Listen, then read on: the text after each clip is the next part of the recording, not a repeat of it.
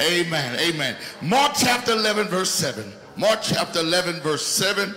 I'm going to read, amen. I'm going to read, amen, from the New Living Translation of the Bible. New Living Translation of the Bible.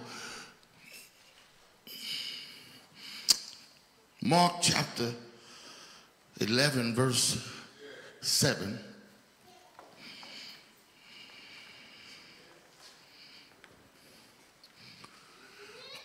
Mark chapter 11, verse 7. When they brought the colt to Jesus and they threw their cloaks over it, he sat on it. He sat on it. I want to talk about this morning. Look at your neighbor. Look at your neighbor and say, neighbor. Then he sat on it. Amen. Then he sat on it. We thank God because God has allowed us to assemble ourselves between these consecrated walls for such a grand time as this. Christians all over the world, on every continent of the world, Christians are celebrating or are excited about or recognizing the significance of this Sunday. Because this Sunday, I'm sure the majority of us know that this Sunday is Palm Sunday. And historically, Palm Sunday is viewed as the beginning of Holy Week or Resurrection Week. This is the day where we recognize our Lord and Savior, Jesus Christ, riding into Jerusalem on the back of a lowly beast. And the individuals in the crowd placing palm leaves along the trail, crying, Hosanna. It is the day that we see Jesus riding into Jerusalem on the back of a beast of labor. Thus far, Yahshua, or Jesus, has been making his pilgrimage to Jerusalem on foot. Up to this point, he has been walking. And now he is riding on a colt, only for the last mile of the journey. It shows the symbolic character of this act, for it is prophesied in Zechariah 9:9 that a triumphant, victorious, yet humble king should ride into Jerusalem on the back of a donkey, a beast that no man had ever sat upon. Now look at this, Calvary. I find this interesting because Sunday after Sunday, week after week, month after month, year after year, we were taught, we recited, and we believed that Jesus was and is and shall ever be the King of Kings. And there will be other kings, but there will be no king above this king. All other kings must bow down to this king. We have exalted him as the King of Kings. Nobody greater. Nobody greater. Nobody greater than you. We searched all over. Couldn't find nobody. We looked high and low. Still couldn't find nobody. Nobody You know the song, greater, nobody greater. Nobody greater than our Jesus. Riding in to Jerusalem, being extolled and exalted as the King of Kings, but he does not enter on a beast of pleasure or power. He enters on a beast of labor and toil. He does not show up in splendor. He does not show up in pride. He does not show up in privilege. Nor does he show up in prestige, nor power, nor with a position. He shows up on a lowly beast, a laborious beast, an unassuming and seemingly insignificant, unimportant beast. A beast that you and I would not choose, we would walk past. A beast that we would not want, a beast that we would not have.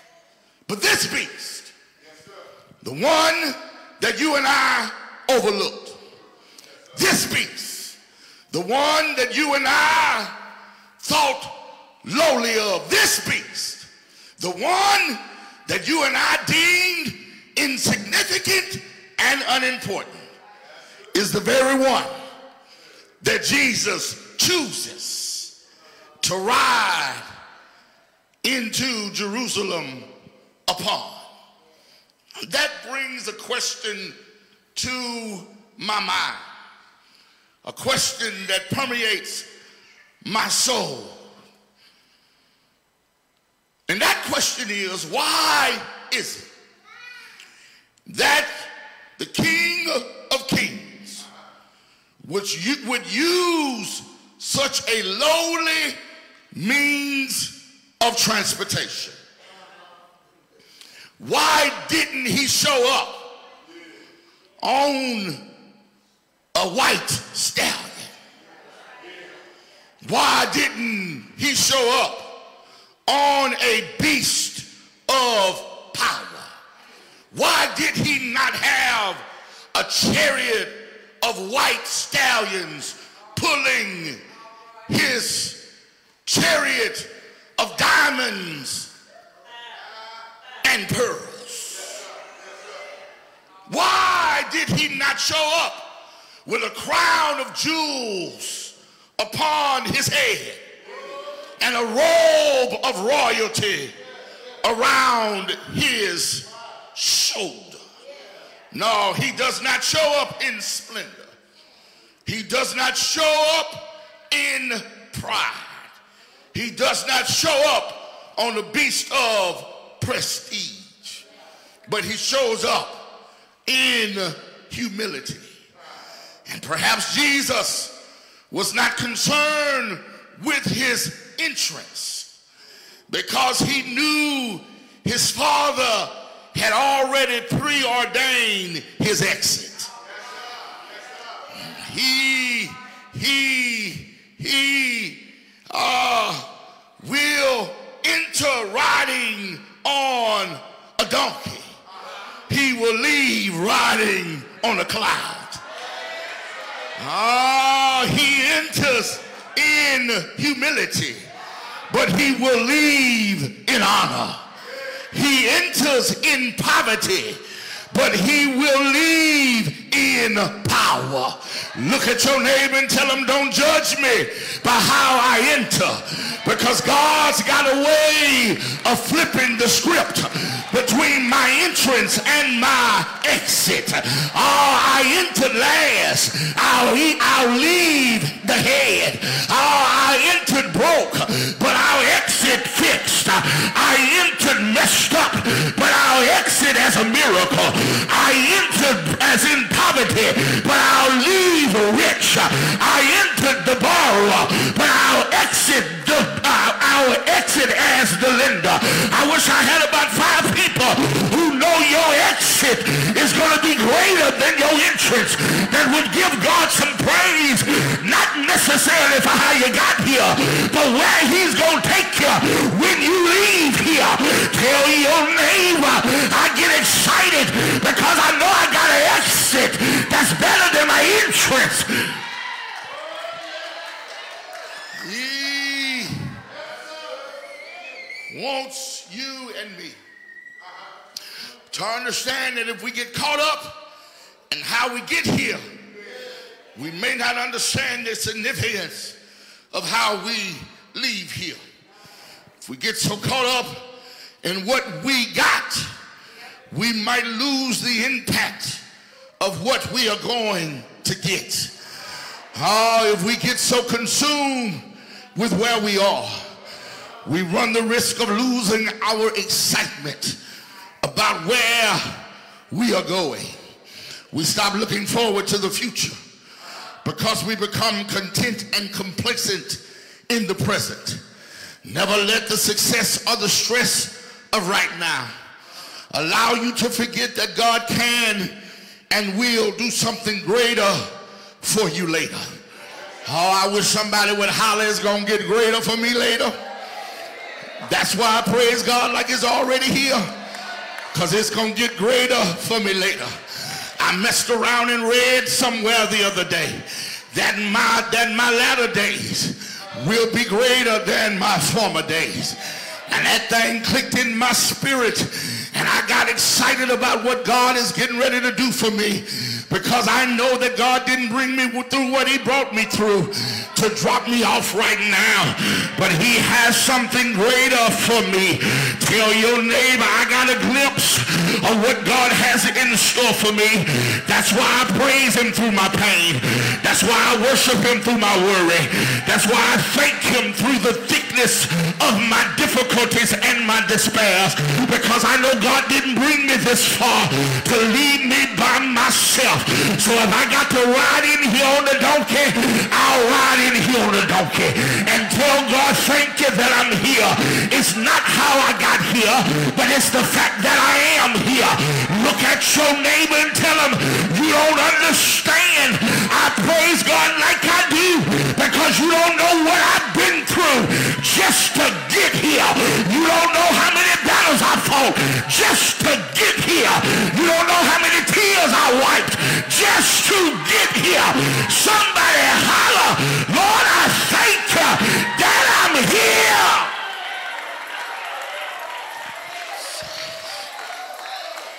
Perhaps he was trying to teach you and me that it is humility that leads to honor. That it is being last, the ability to be last, that leads to the opportunity to be first. Perhaps he was trying to teach you and me that you cannot be exalted if you don't learn first to be abased. That we cannot be served until we learn first to be a servant. I knew it was going to get quiet right there. Everybody wants somebody to hold your coat, but you can't have somebody hold your coat until you learn how to hold somebody else's coat. You can't get somebody to serve you your tea until you learn how to serve somebody their tea. You can't get somebody to fix your plate till you learn how to fix somebody else's plate. You can't learn. You can't have have somebody carry your Bible till you learn the importance of carrying somebody else's Bible. Look at your neighbor and ask them, how can I serve you? Because I understand that nobody will ever serve me until I learn how to serve somebody else. Come here, David. You are anointed to be the king. But before you be the king, you got to go and you got to serve the king, even though the king wants to kill you. I don't know who I'm talking to, but there's somebody in here. You got so much potential and so much power, but God ain't gonna elevate you until you learn how to sit down at the foot of somebody else and learn the lessons that God has for you to learn. I wish somebody would holler back at me and say, I got to learn how to serve.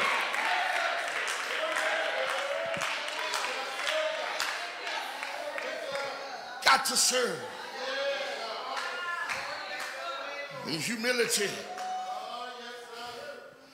with dignity, and with honor.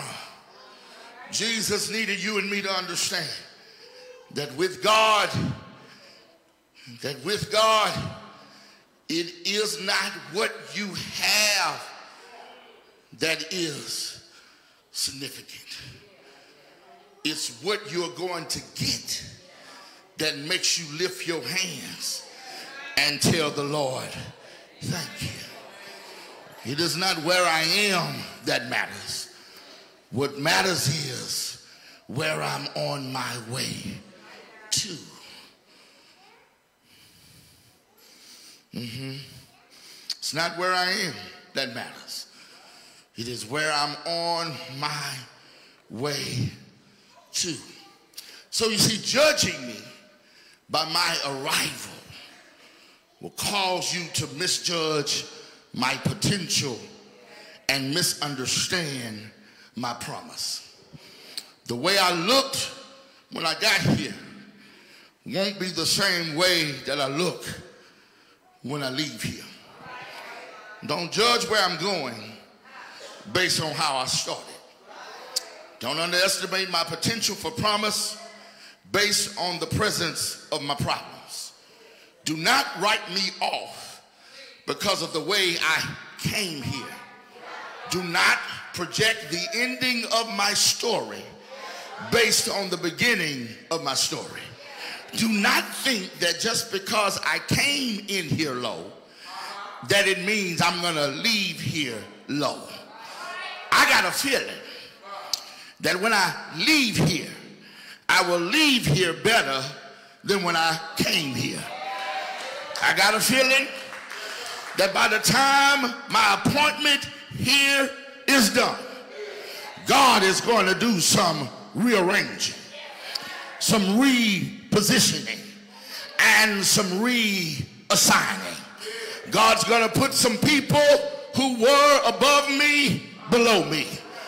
God's going to make some people who dug my ditch fill that ditch back up. God's going to make some folk that tried to curse me have to bless me. God's going to make some people who tried to push me down have to pull me up. I don't know who I'm talking to, but I think I got about 10 folk listening to me this morning who can holler, there's going to be some repositioning in my life because God's got something better for me. Now this story can be found in all three of the synoptic Gospels. Matthew chapter 21 verses 1 through 11, Mark 11 1 through 11, which is what we're reading today, Luke chapter 19 verses 28 and 44. But John's gospel is different because it is only in the Gospel of John where that actually classifies these particular branches as palm branches. And upon my study of the Gospels in their totality, I find that this fact is not surprising because John's account of Jesus is quite different from his biblical contemporaries. John's gospel is more Christological than that of Matthew, Mark, and Luke. In other words, the spirit of Jesus is, and the power of Jesus, the equality of Jesus to his Father is highlighted more in John than it is in Matthew, Mark, and Luke. Oftentimes in Matthew, Mark, and Luke, when Jesus would do something for somebody, he would oftentimes tell them, go and tell nobody.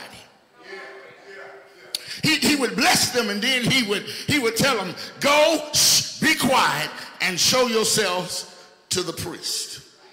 He was not bombastic in who he was spiritually, or in his heavenly authority in Matthew, Mark, Luke, as he was in John. In John, he's more vociferous about his connection to his equality with the Father who is in heaven. John's gospel, Jesus says, I am the bread of life, the light of the world, the good shepherd who lays down his life for his sheep, the way, the truth, and the life. It is in John that he makes the claim, before Adam was, I am, where he confessed that I and the Father are one, and where he tells Nicodemus, you must be, I'm glad I got some Bible readers, born again. It is in John that Jesus turns water into wine. It is in John that Jesus tells Lazarus to get up out the grave, then speaks to his grave clothes and tells them, loose him and set him free. John's Jesus talks more about his Christology than does Matthew, Mark, and Luke. John's Jesus speaks more of his messianic power and his proclivity than does Matthew, Mark, and Luke. John's Jesus speaks more of the logos, or the word of Christ, or Christ being the word. He focuses more on his incarnational presence, his theological prowess, and his ontological proof. It is John's Jesus who has what I call it. John's Jesus is vociferous concerning his power, his connection to, his dependence on, in fact, his equality to the Father in heaven. This Jesus was the incarnate Word of God. We find in Mark the gospel telling us that they sit here, that he sits on a donkey that has never been sat upon before. The fact that this animal had never been ridden, has never been sat upon, lets us know that this donkey has not been broken. And anybody that knows anything about wild animals know that the first time you get on it, it's gonna kick, it's gonna buck, it's gonna bite, it's gonna fight, it's gonna fall down, it's gonna do whatever, turn circles, flips, cartwheels, gonna do whatever it has to do to get you off of it. Yeah, because it is untamed. And then I thought about it. Maybe, Sister Moses, this was the reason that this donkey was tied up. Maybe his owner had tried over and over and over again to break this donkey. And the more he tried to break the donkey, the more disobedient the donkey was. Maybe this donkey was so belligerent and so evil that the owner decided that the only thing he could do with this donkey was to tie him up. There was no redeeming qualities. There was no potential for progress. There was no hope for honor. The only good this donkey was worth was simply to tie him up. But apparently this donkey had been seen by Jesus, and he saw the potential inside the donkey. While the donkey was tied to a pole, he saw what the donkey could be before the donkey could be it. He saw where the donkey could go before the donkey even went. All the donkey wanted to do was buck because he was untamed. And I believe there's some folk listening to me right now who don't mind testifying that there was a time in my life when I was just like this donkey. All I was good for was tying me up because I was untamed. I was mean. I was ugly. I was nasty. I was belligerent. I tell you where to go, who to take with you, how long to stay, what to drive, and I'd give you some gas money. Do I have any witnesses in here? Is there anybody in here that don't mind testifying that when I look at this donkey, I see myself? I was mean and I was untamed.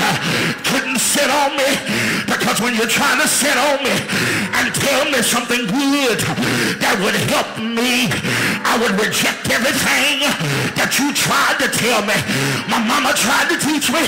My daddy tried to teach me. Big mama tried to teach me. But I didn't want to hear nothing from nobody about what they had to say concerning my life. I thought I was grown and I thought I could do it on my own. Didn't want to hear it. Didn't want to feel it. Didn't want to see it. Just leave me alone. I was tied up. Wasn't going nowhere. Wasn't fit to live. Wasn't ready to die. But the Lord saw me and he said, I can do something with that donkey.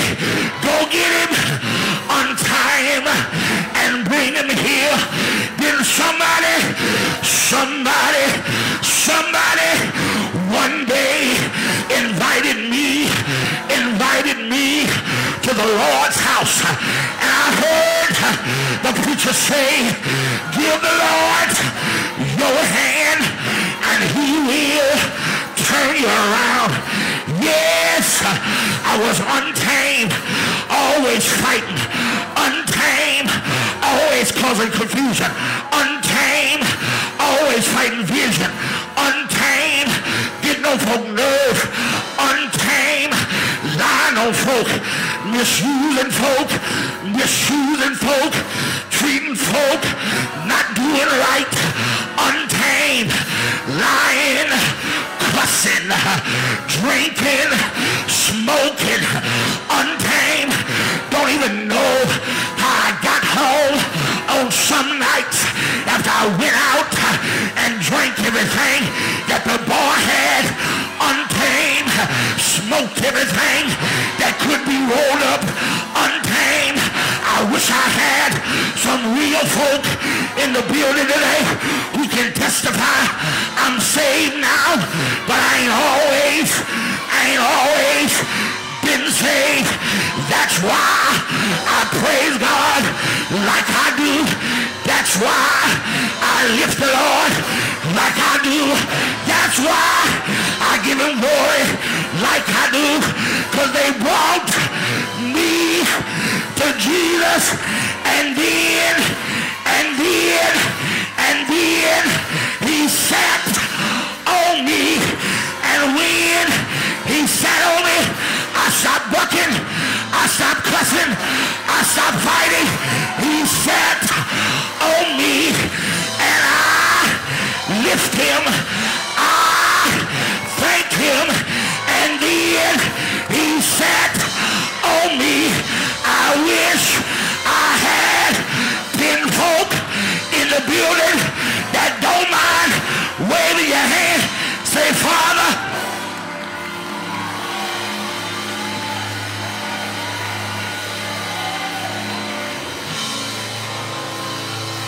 thank you.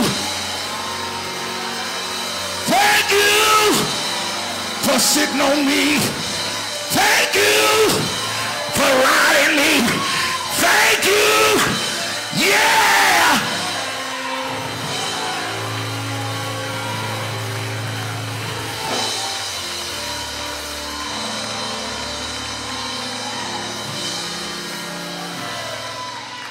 Give somebody a high five and tell them, neighbor. And then he sat on me. And then he sat on me. You looking at me now, and I look like I look, because then he sat on me. Things don't trouble me like they used to trouble me, because then he sat on me. I don't lose my mind like I used to lose it, because then he sat on me. And because the Lord sat on me, my life has never been the same. Been the same. Somebody all over this building, praise God for sitting on you.